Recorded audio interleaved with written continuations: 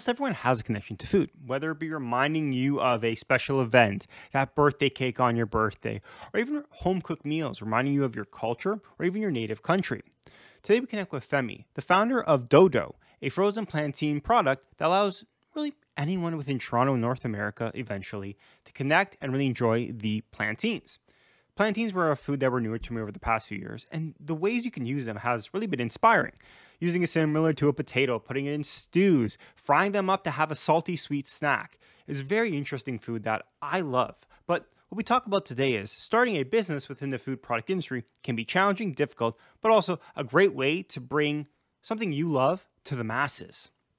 We go over how Femi has been working on this idea for a few years, how COVID played a role, and most importantly, how to start a business from the ground up by really just having a drive and an interest, going to talk to store owners, to converting from direct to consumer to B2B and back again. Hopefully you guys enjoy the story, learn a bit more about really starting a business and what a plantain is. It's not just a large, mushy banana. And most importantly, how important it is to have a passion when it comes to trying to be a successful entrepreneur. Hopefully you guys enjoy and check out the website and buy some plantains to have a tasty, quick snack. I guess to start off, like, what is that word? That's, interesting name. How is that a Nigerian word? Like, what is the background behind that to create the business? Yeah, so that's actually so that word dodo means plantains in Yoruba, and Yoruba is my tribe that I come from in Nigeria. And so I think for me it was like, what could I name, the business or the company that I think would have a catchy name, a catchy ring to it, also easy to pronounce, and would also have meaning, right? And I was like, dodo, like it's so simple, Yeah. and the thing too is so there's like three main tribes in Nigeria. There's Yoruba, Hausa, and Igbo, but there's many other tribes too. But the thing is, I think people from all those different tribes know what you're talking about when you say dodo. Like, plantain equals dodo. And so for me, it's like, okay, well, this is already a very popular term for plantains in Nigeria, at least. So I'm like, okay, I can launch with this. I can go to market with this. And I think people would get it. Like people who are from Nigeria and even from Ghana as well would get what I'm referring to when I say dodo. So I thought, that's probably, a good name. It's catchy. It has the meaning behind it as well, too. And I think the last thing too for me was here's my vision though. I wanted to create a company whereby, when people think of plantains, they think of us. Yeah. So plantains become synonymous to my company, Dodo, because I want to actually produce other products too that revolve around plantains, not just the frozen version, but I have other things in my head that I'm trying to like just work through and everything that I think would be really epic that people would actually enjoy. But then again, I think it's just coming back to, being synonymous to plantains. So when people think of plantains, they think of us as a company and how we provide good products that actually substitute for plantains or even just have some sort of variation of plantains in the product itself. That's really interesting. I think it also adds to the fact, like you're saying, if you're familiar with that word, it's like almost like an inside secret. You're like, oh, this is like a fancy way of saying the exact, the English version of the name. And I think a lot of it's so cool because I feel like a lot of businesses, especially if you're trying to take another product, you're like, oh, make this sound Italian. If we're making pasta, make it sound like something else. You're like taking the origin word. So if you know, but if you don't know, it's like exactly, a fun fact. yeah. It's like, oh wow, that's a cool way of expressing or a different way of saying a word, so you kind of feel more inclusive, included. And True. Especially like you said, it's a catchy word. It's not too hard to say, but it's also pretty nice for a logo and a brand. It's pretty quick version of it. So we talked a little bit before we started recording, but you started this in 2013, so quite a bit ago. When you were younger, were you like, hey, I always wanted to be an entrepreneur, I wanted to create a company, or how did it start initially? What was the idea behind it? Like, why did you say, you know what, I'm graduating school, I could get a guaranteed paycheck, but let me explore this unique world of entrepreneurship? How did it start? How did the spark start initially? I think it started when I was really, really, really young. And I think it's because my parents also have been entrepreneurs for, I'd say, a huge part of their lives. Like my mom is a serial entrepreneur. She's had so many businesses, some that have, worked out really, really well, some that have not worked out really, really well. But I think for me, it's just seeing her do what she does, like in an unconscious way, but then just sort of picking up things from what she does. And for me, I think that kind of fed into me wanting to be an entrepreneur. And I remember like even way back when I first moved to Canada. So I used to bring Indomie noodles with me from Nigeria to Canada here. And so I'd keep them in my suitcase and everything because I didn't really like the food here initially, right? Because it just wasn't, something I was used to eating Yeah. here and everything. So I'd always just had like my noodles on the side.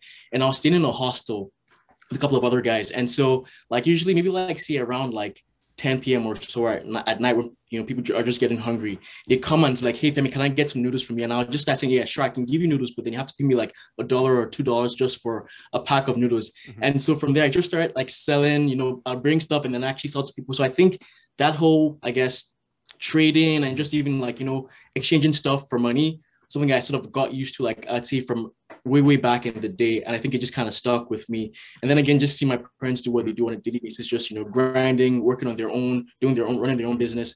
I think just kind of like got into me and as well. And I saw, what, this is something I think I'd want to pursue eventually at some point in time. And it just kind of worked out that way, because I think to your point, yeah, before all of this, I was working full time after I finished my undergrad. And, I kind of knew I wanted to do something on my own, but I just wasn't sure what that thing was going to be. And I didn't want it to just be, any random thing that, stuff that I didn't really care about. Yeah. But like for this, when I had the idea, I was like, this is something I think actually has merit and could actually go far if I just work it right and execute on everything I need to do properly, right? And so for me, I was like, this is the thing I'm going to do and spend so much time and energy to make sure I can get it off the ground. And when it all started, so you were like, okay, I want to sell plantains. This is kind of the future I want to go with. Were you like, I guess from starting off that point, like, what was the biggest shock when things were rolling? Did you have any idea on how to to distribute a good, or like how you're going to get to? So one thing, especially if you're in Canada at this time, like they're not readily available comparatively to like anywhere in the States or anywhere else. Like, how did you fix that first problem? Like, how are you going to get them? Like, did you have an idea of like how to ship them in and like package them, or was this more of like, were you starting more on developing the brand and trying to create the education, or kind of how did it all, like, what was the first, like, not roadblock, or first like starting point where it started getting the idea more into like a reality when you're trying to kind of move the ball forward? I think honestly, it was just through like using Google to do research, to be honest. Like for me, like as far as like where to get plantains, there's this store owned by Loblaws called Wholesale Club. Mhm. And as the name suggests, they sell you like bulk products to like, small business and even to the public as well too. And so I know Loblaws sells plantains typically. So I was like, okay, let me just try and check and see if they actually have in store and if they sell them by the cases. And they did actually have them in cases too. And the price was a lot better than what you would typically get at a regular grocery store. So like this is probably a good place to just source them from initially as I launch. And then from there, when I then scale, I can then probably go directly to the source, like to Guatemala, where they actually source them from. But for now, it's just really through the Wholesale Club. That's where I get them from. Well, that's interesting. I think that makes a lot I would have never even assumed that like you could source them locally, but I guess it makes sense because a lot of people use plantains are in different recipes, especially. But that's really obviously one thing with the word and with the fruit itself is the difference between a banana. I think that's like me growing up. Obviously, you see them all the time. You're like, oh, this is a mushy banana, and that's not the case. They're supposed to be different. Yeah. We're like, obviously, we talked a little bit before we started recording. Like you said, education was a big part. When you kind of talk to people who are maybe newer to the food or like how to use food, what are some of the misconceptions? Is it that they are expecting it to taste like banana? Is that they're not cooking them properly? Like, what are some of the sticking points initially? Because I feel even though it's not, I'd say an exotic food, it's not like a dragon fruit or unique fruit. It's not that common in most people, I'd say, daily or weekly diet. True. Yeah. I think the biggest thing was people thought you could eat it raw. And I was like, no. And I mean, I can get why, because bananas, or you eat them raw, like when they're ripe and they're soft, like you just peel it off and then it comes off and you take a bite, right? So it makes perfect sense. But I was like, no, you don't eat plant. You have to cook them. And like, oh, like, well, how then do you cook them? Because they can't really think or fathom how you cook a banana, because that's the direct comparison, right? And I'm like, you just literally peel them off, and you can't peel them with the hand. You have to use a knife to cut through the skin, because the skin is tough. So you take a knife, cut through the skin. You can slice or dice them however you want to cut them, and then just put them in either in an oven. You can fry them in a saucepan with some oil, or you could even bake them too. So there's different ways you could actually cook them. Some people actually bake them whole, like the entire whole plantain. We do that even back in Nigeria as well too. It's called boli. So it's just a different name also of how it's prepared, roasted in that format. So it's again roasted plantains, but in a whole form. And what would you say? I think No, sorry, ahead, people the big misconception is that people think you could eat them raw. And I think the other thing too that I'll say that's close to that is that people just think it's like a relatively weird or huge banana. It is. That's what I keep getting most of the I time. do think it is true. It's like the aesthetic. You look at it. What would you say it's the most comparable to a food people would know the most? And you can't don't say like everyone always says like every meat's compared to chicken. Like what would you compare a vegetable to? Like what is this I would say comparable to? potatoes. Yeah, I was gonna Yeah, say the same potatoes. thing. I was gonna say when I first learned about them, started cooking with them, the when I guess word of advice was like treat them similar to a starchy carb or like a potato because you can, like you said, plantain chips are great. Make them all the time. You can throw them into anything a Yeah, potato would do works very well. So, exactly. and that's it is funny, like you said, the education. I think for a lot of, especially with new foods or anything, especially obviously both of us spending time in Vancouver, the biggest shock for me in Vancouver was like everything being vegan as well. So I was like, that was like a brand new comparing to Toronto. Toronto's like so futuristic, we think, but like in Vancouver has so much gosh darn new food that I had to learn how to eat and kind of how to educate myself along the way. So Agreed. when you were starting this and we were both going through the MBA, obviously now you chose to do an MBA, get more education, kind of typically the MBA is a lot more career focused than I'd say entrepreneurship focused. Not from, I mean, True. I'm hoping to go back to entrepreneurship as well, but when you're entering the MBA, was there any idea that, hey, I want to, this idea I've been kind of working on and off for a while, I'm going to try to take it more seriously? Or did this not really occur to you till the internship at the end or till the project during the summer? Or was this initially a thought in your head to kind of get the education to help launch this business? Honestly, no. Like I can even tell you. So like I think I changed my career aspirations. I think 3 times during the MBA. The first time, so coming into the MBA, I wanted to be a management consultant. That was for me. That was the goal. Yeah, like Everyone, so yeah. far off, right? That was the goal initially, and so I think um probably by I think the first semester or so like by December of 2018, I was like, nah, I think I want to do human capital consulting instead. So focus just on that Mhm. human resource part specifically. And then so that was like December getting into January of 2019. And then I started hearing more about like the internship and also the other opportunities during the summer. I was like, hang on a second, I know I was just talking about wanting to switch to human capital Mhm. consulting, but then also this opportunity we have to just do something, a project, for 4 months. And I'm like, I've always had this idea. I'm like, this is probably the best time. Best time, yeah. And I think for me, it was easy to make that decision because I knew like we had this idea for so long. We just hadn't really had the time, maybe the dedication too, because of work and everything else that was going on with our lives, to really focus and hone in on actually trying to build out that idea into something more than just the idea, right? So I was like, this is that one-time shot that I have, like in my whole life. It's between Mhm. like from the last 5 years or so till now. This is this one shot that I have, 4 months uninterrupted to just go hard and see if this actually makes Mhm. business sense. And so I was like, you know what? I'm going to do that instead. I'm going to just take that shot and then give it a try.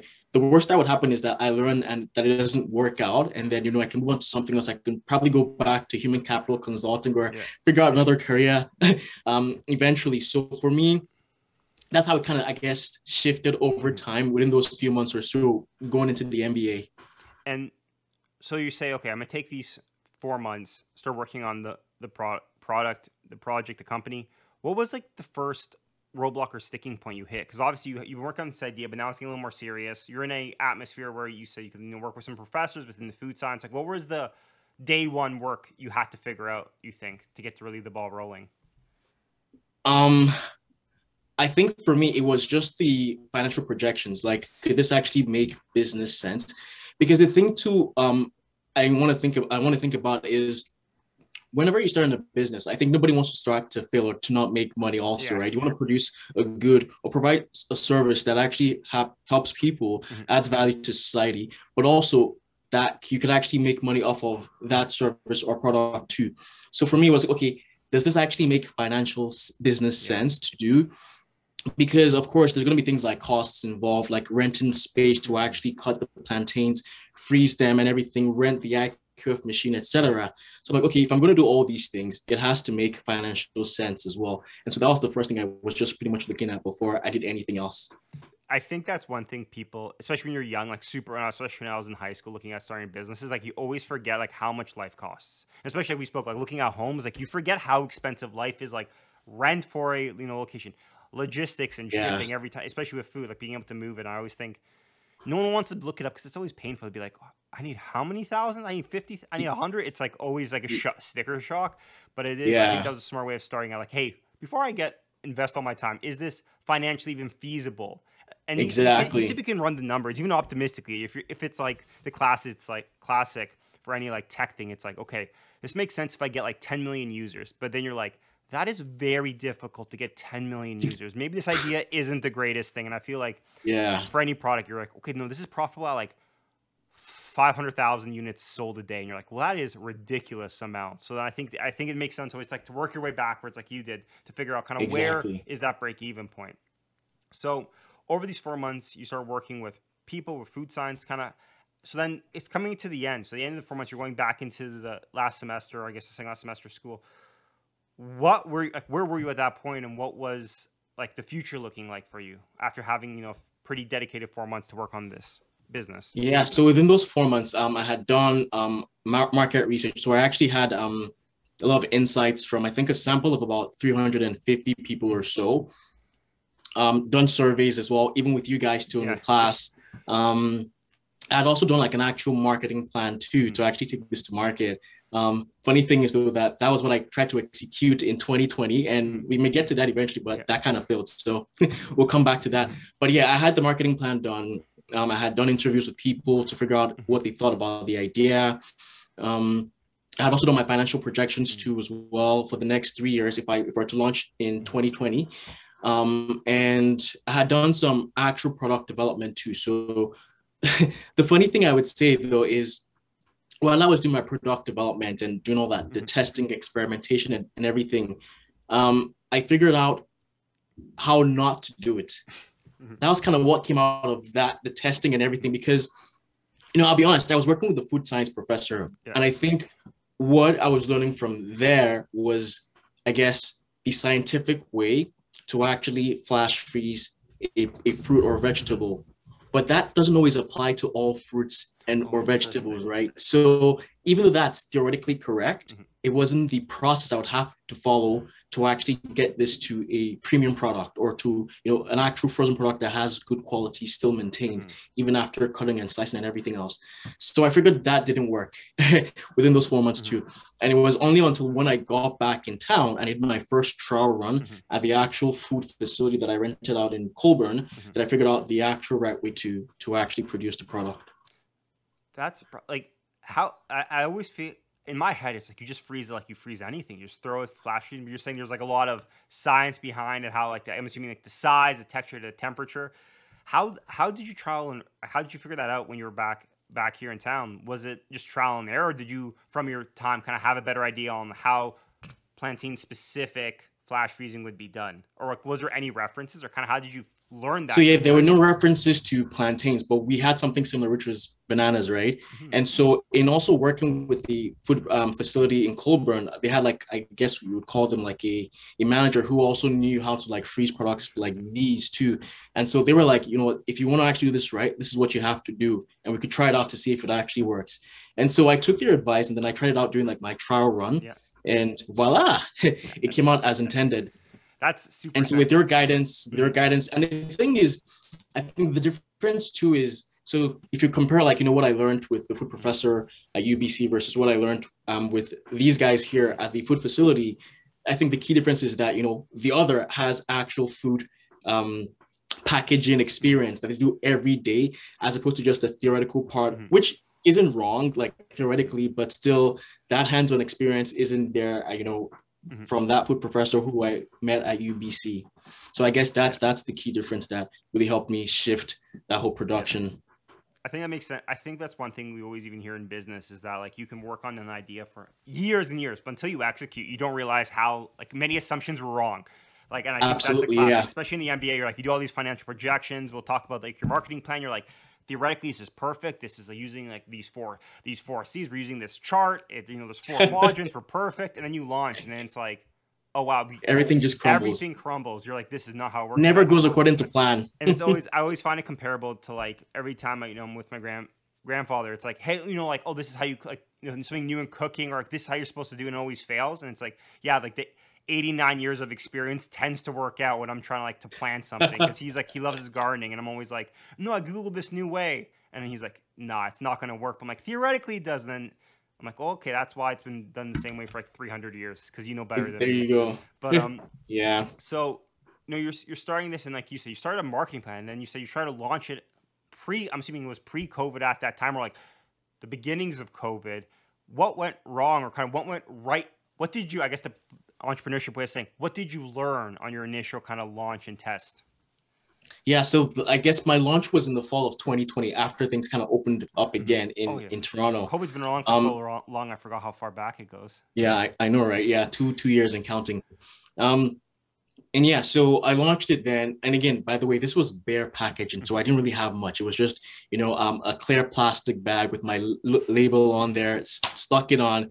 And then I literally had like these huge Coleman ice freezer chests and everything, right? Well, packed them in with dry ice. And then I was taking them in my car to these different grocery stores. And funny thing is, I was hearing different things, like feedback wise, I was hearing different things as I was going to these different grocery stores. So one thing I was always doing is whenever I go in there and I'm trying to speak with the owner, I would even just like handpick some customers actually shopping them, like, hey, I'm actually just doing this too. Here's a sample. What do you think? Mm-hmm. And I think one person actually bought two up of me one of those days while I was literally there trying to even sell to the owner of the shop. And she was like, she loves this idea. Like, this is actually really, really clever, because it makes sense. Because I think, to go back a little bit, like, let me even speak about the pinpoint that we're actually addressing here. So with plantains, or even with bananas, when you buy a banana, typically they're either yellow or green, about to be yellow, etc. And eventually you want them to be, I guess, that right ripeness before you then eat them, right? Kind of similar to plantains as well. Usually when they're fresh, they're green, when they're plucked off the tree, and then eventually over time they get ripe. But the thing here is that in Canada, at least, we don't have readily ripe plantains. They're always green at the grocery store. And so when you buy them green at the grocery store, you bring them home, you can't eat them that day because they're just not at that proper ripeness, right? So you leave them on your countertop, or you put them somewhere, usually with low light, so they could actually get ripe faster. And then maybe you wait like 5-6 days or so before it's actually ripe. And so then it's ripe. So you eat it maybe on day 5 or day 6. And then the rest that you bought either get overripe or too soft. And then in some cases, people just throw them out. And that's just money wasted, food wasted, doesn't really help anyone, to be honest. So what we're really doing here is we're actually getting it to the point where people typically tend to like the ripeness of the plantains. So it's the medium ripe or the ripe version, where it's like either medium ripe is like, on the savourier side because it's still a lot more starchy. When it's ripe, it's a lot more softer because the starch is turned into sugar. So it's a lot softer and sweeter. So at those two variations, people tend to eat them more often. So we just cut them up at those two variations and then flash freeze them. And so with the flash freezing technology, you're literally locking in its freshness or its texture at that point in time. And that way, when you take it out to fry or to cook, you still get that same ripeness on day one that, you typically wouldn't get if you just bought them from a grocery store direct. And then the second thing too is wastage. So like food wastage is a huge thing that we're also trying to tackle. And with this, every single ounce or, gram of plantains that we cut ends up in a bag. So the only thing that we're throwing away is really just the peel, but all the plantain gets cut and packaged up. So everything is still sort of, being saved as a whole because nothing gets wasted. So there's that we're solving for. And also even the next thing really is the convenience factor too, because with this, you just simply take it out of your freezer, straight to your frying pan. You add your spices, salt, pepper, and you're good to go. You need to actually peel and cut beforehand. So that's, those are the things we're really hitting on with this product specifically. And obviously, I think convenience is important, but the ripeness, I think you don't realize how I buy so much fruit. It's so annoying because typically when you buy something, and this might be like, it's a bad way of looking at it, but I'm like, I go to the grocery store, I'm like, I'm hungry today for something. What am I going to eat today or tomorrow? And then plantains. Plantains. But then problem is, like you said, is you buy them, you have to wait 6 days, and then I always forget about it. I'm like, oh, and then they're overripe, or you're like, I don't really feel like them now. I had too much. I ate something else. So then I think Right. it is a huge challenge, and I think for a lot of, and I think what you said, like your first experience of them, especially if this is a newer product, if you buy them right when they're green, you cook them, you're like, these are so bitter. These are not great. Or it's the They're opposite horrible. side. You're like, this is so overripe because we're the last one on the shelf, and you're like, this is just like mush. It's like way too sweet. They're falling apart. So I think even for Exactly. people introducing themselves to this food, it's a good way of trying it at the optimal ripeness, cooking time, so you can really have that experience of like why so many people love plantains and kind of how you eat them. So Exactly. early 2000s, COVID's slowing down, obviously still around, and you're trying to launch it. Kind of how does that launch go? So now it's been some time between the MBA and kind of this state. How are you expecting to launch? Kind of what's the plan going into it, and what were some of the challenges? So you're in the store selling plantains out of the back of your car. Are the store owners okay with this? Like, what's going on in this? How are you trying to convince them? Because I feel this is always a challenge. Like, you're trying to sell somebody who's trying to sell to you, their grocers. Exactly right. Yeah. So honestly, I would just and I always funny thing. So let me just give you this hack. I would always wear my UBC sweatshirt Yeah. just so they would actually see me as a student. So always come with like that nice guy, attitude. I'm like, hey, I just finished school right now. I went to UBC and I came up with this new product that I think would add value to what your customers typically buy from you on a daily basis. This is what it is. It's frozen plantain slices. And I just tell them exactly what it is. And then I show them the product too, so they could actually see it themselves. And then, they take a look and like, doesn't look too bad, okay. So what's your expectation? Then they ask me like, what do I want? I'm like, oh, I would love you to actually have this on your shelves. Mm-hmm. That way your customers could actually pick them up Mm-hmm. when, they're shopping. And then they'll either tell me that, oh, sorry, I can't make the decision right now, or that we're completely stocked. We have so many things in our freezer out that we can't put this on. Always some sort of excuse or the other, right? Or oh, they'll call me back, whatever it is, they always have an excuse to at least have me go away. Mm-hmm. And then they never follow up or anything like that. And usually, even when I follow up with them, they either don't pick up or anything like that. Mm-hmm. There were only, I think, about 4 stores that actually entertained me and actually took my product on. And the funny thing is, in one of those stores, I was doing the exact same thing. I saw a few customers there and I was like, hey, do you actually want to see what I'm working on? And then I showed them the product and they were like, why? Like, why this? Mm-hmm. And I'm like, because this actually saves a lot of plantains. You get it when it's properly ripe. You get it at the right texture. I was giving my spiel and they were like, they think it's not necessary. And they said it to my face. And to be honest, that really hit me. Mm-hmm. But I was like, well, I mean, thanks for your feedback, but I think this has merit for sure. And I think there's value that we're providing in doing it in this format versus just, having to wait 4, 5, 6 days to get your plantain to its ripe texture. But yeah, they weren't loving it. So that was, I guess, one that didn't go so well. And then the funny thing too is even the store owner at the time too. So she came out afterwards, after I was done speaking to those customers there. And she was like, okay, so what do you have here today? And I was like, okay, this is what I'm selling. I think it's a great product for your store because you already carry plantains today, right? Yeah. And she looked at it and she was like, it's actually not so bad. It looks like it's a good idea. And then she was like, well, I could easily do this too and sell it myself. Mm-hmm. And I was like, okay, I thought, okay, well, I'd like to see you try. Yeah.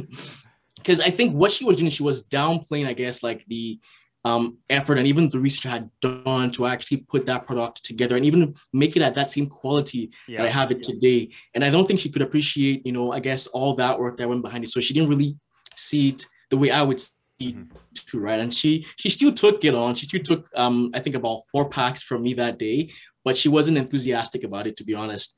And also she didn't even sell. So it still didn't work out at that store. But yeah, so that was the plan initially. I got into about 4 different stores, but they really didn't sell anything. And so I had to just sort of put a pause on that and then re-strategize how I was going to go to market eventually with, going direct to consumer, which just came out a couple of weeks ago. And obviously going to business versus direct consumer, there are some differences with that. Kind of what, obviously, because you have some experiences, but like what was some of the differences you found with going direct to consumer versus trying to go store to store? What were some of your thought process changes and kind of what made you switch into focusing more as a direct to consumer product rather than a typical, try to sell one store and possibly get a few sales through there, besides all the headaches you have to deal with managing with someone else? Kind of what was the change that made it a little bit more successful, especially with this launch, a little more focused? So I think one of the things too, I mean, it was again going back to the learnings from like that first soft launch, basically. It was really hard to like really get it into stores, right? It's really hard to like, have people believe in what you've created and really see the value there. And I was like, you know what, rather than focusing my energy just to get one store, why don't I just, take the control and actually put in all the effort to get my products to the consumer directly. So again, that shift of just, having the experience of dealing with people who weren't really appreciative of what I was putting out there, made me really shift my thought process.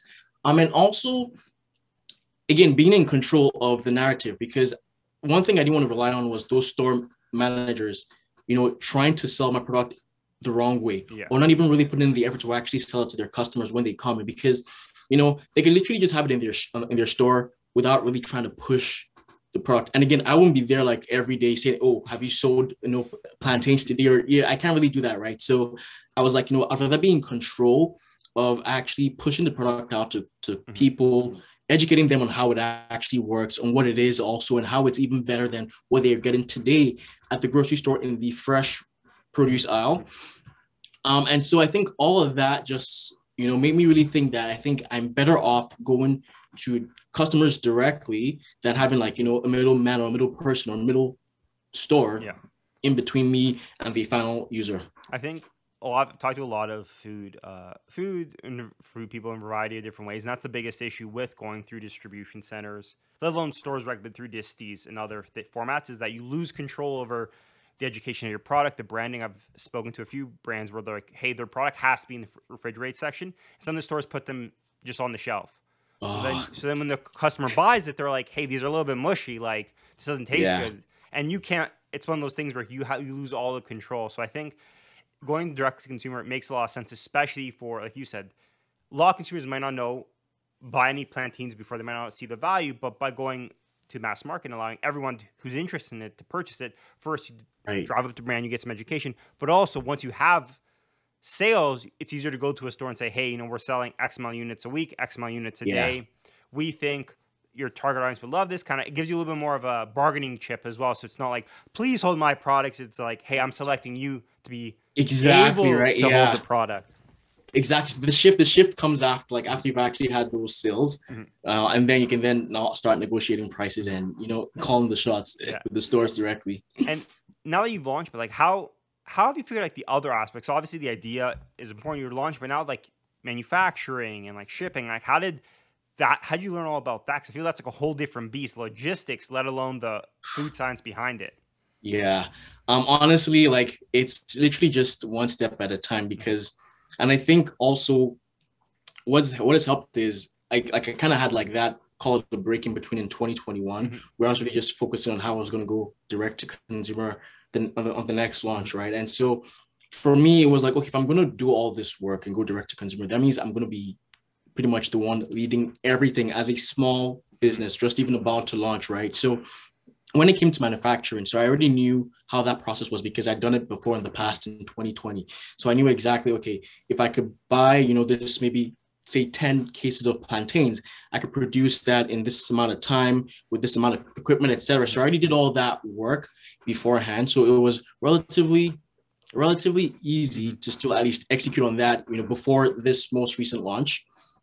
So that's that. The logistics part was really difficult because this time around, I did about, I think, 12 cases in total of volume, right? And I was like, should I actually rent a van, or how should I actually get this product over to the facility? Because this, like, I'm in Oakville on the west side. It's about an hour 45, close to 2 hours away from me. And I was like, should I rent a van? Like, what's the cost going to be if I rent a van? Because I'm thinking, okay, I want to do this, in the most efficient way, but also save costs too. So I have like a regular sedan, a Chevy Cruze. And I'm like, I'm sure all those 12 cases could somehow fit in there. And so I just stuffed everything in there. I think there were about 2 boxes where I just had to like literally take the boxes out and just throw the actual plantains in the car just to make sure I have enough space to put everything together. And we just used my car, drove all the way down to Colburn, the facility in Colburn, to go to the production there. But then so I do the production there, and then I actually bring all the frozen products after it's packaged. Mhm. And I have two huge chest freezers in my garage here. So I actually store them here so I could actually fulfill the products for delivery out of my garage. And so when I was going to go and pick up the finished product at the facility, I had to rent a refrigerated truck. And that wasn't cheap also, by the way, but there was no other option. Like I couldn't use my car because again, it's already frozen at this point in time. And if I use anything less than, a vehicle that has, a frozen space that's less than even minus 15 degrees, it would just reduce the quality of the product. It would just get soft and eventually it would just spoil. So I was like, I cannot definitely lowball on that one. I would just have to like bear the cost of actually getting the product back home so I could actually store them in my freezer here.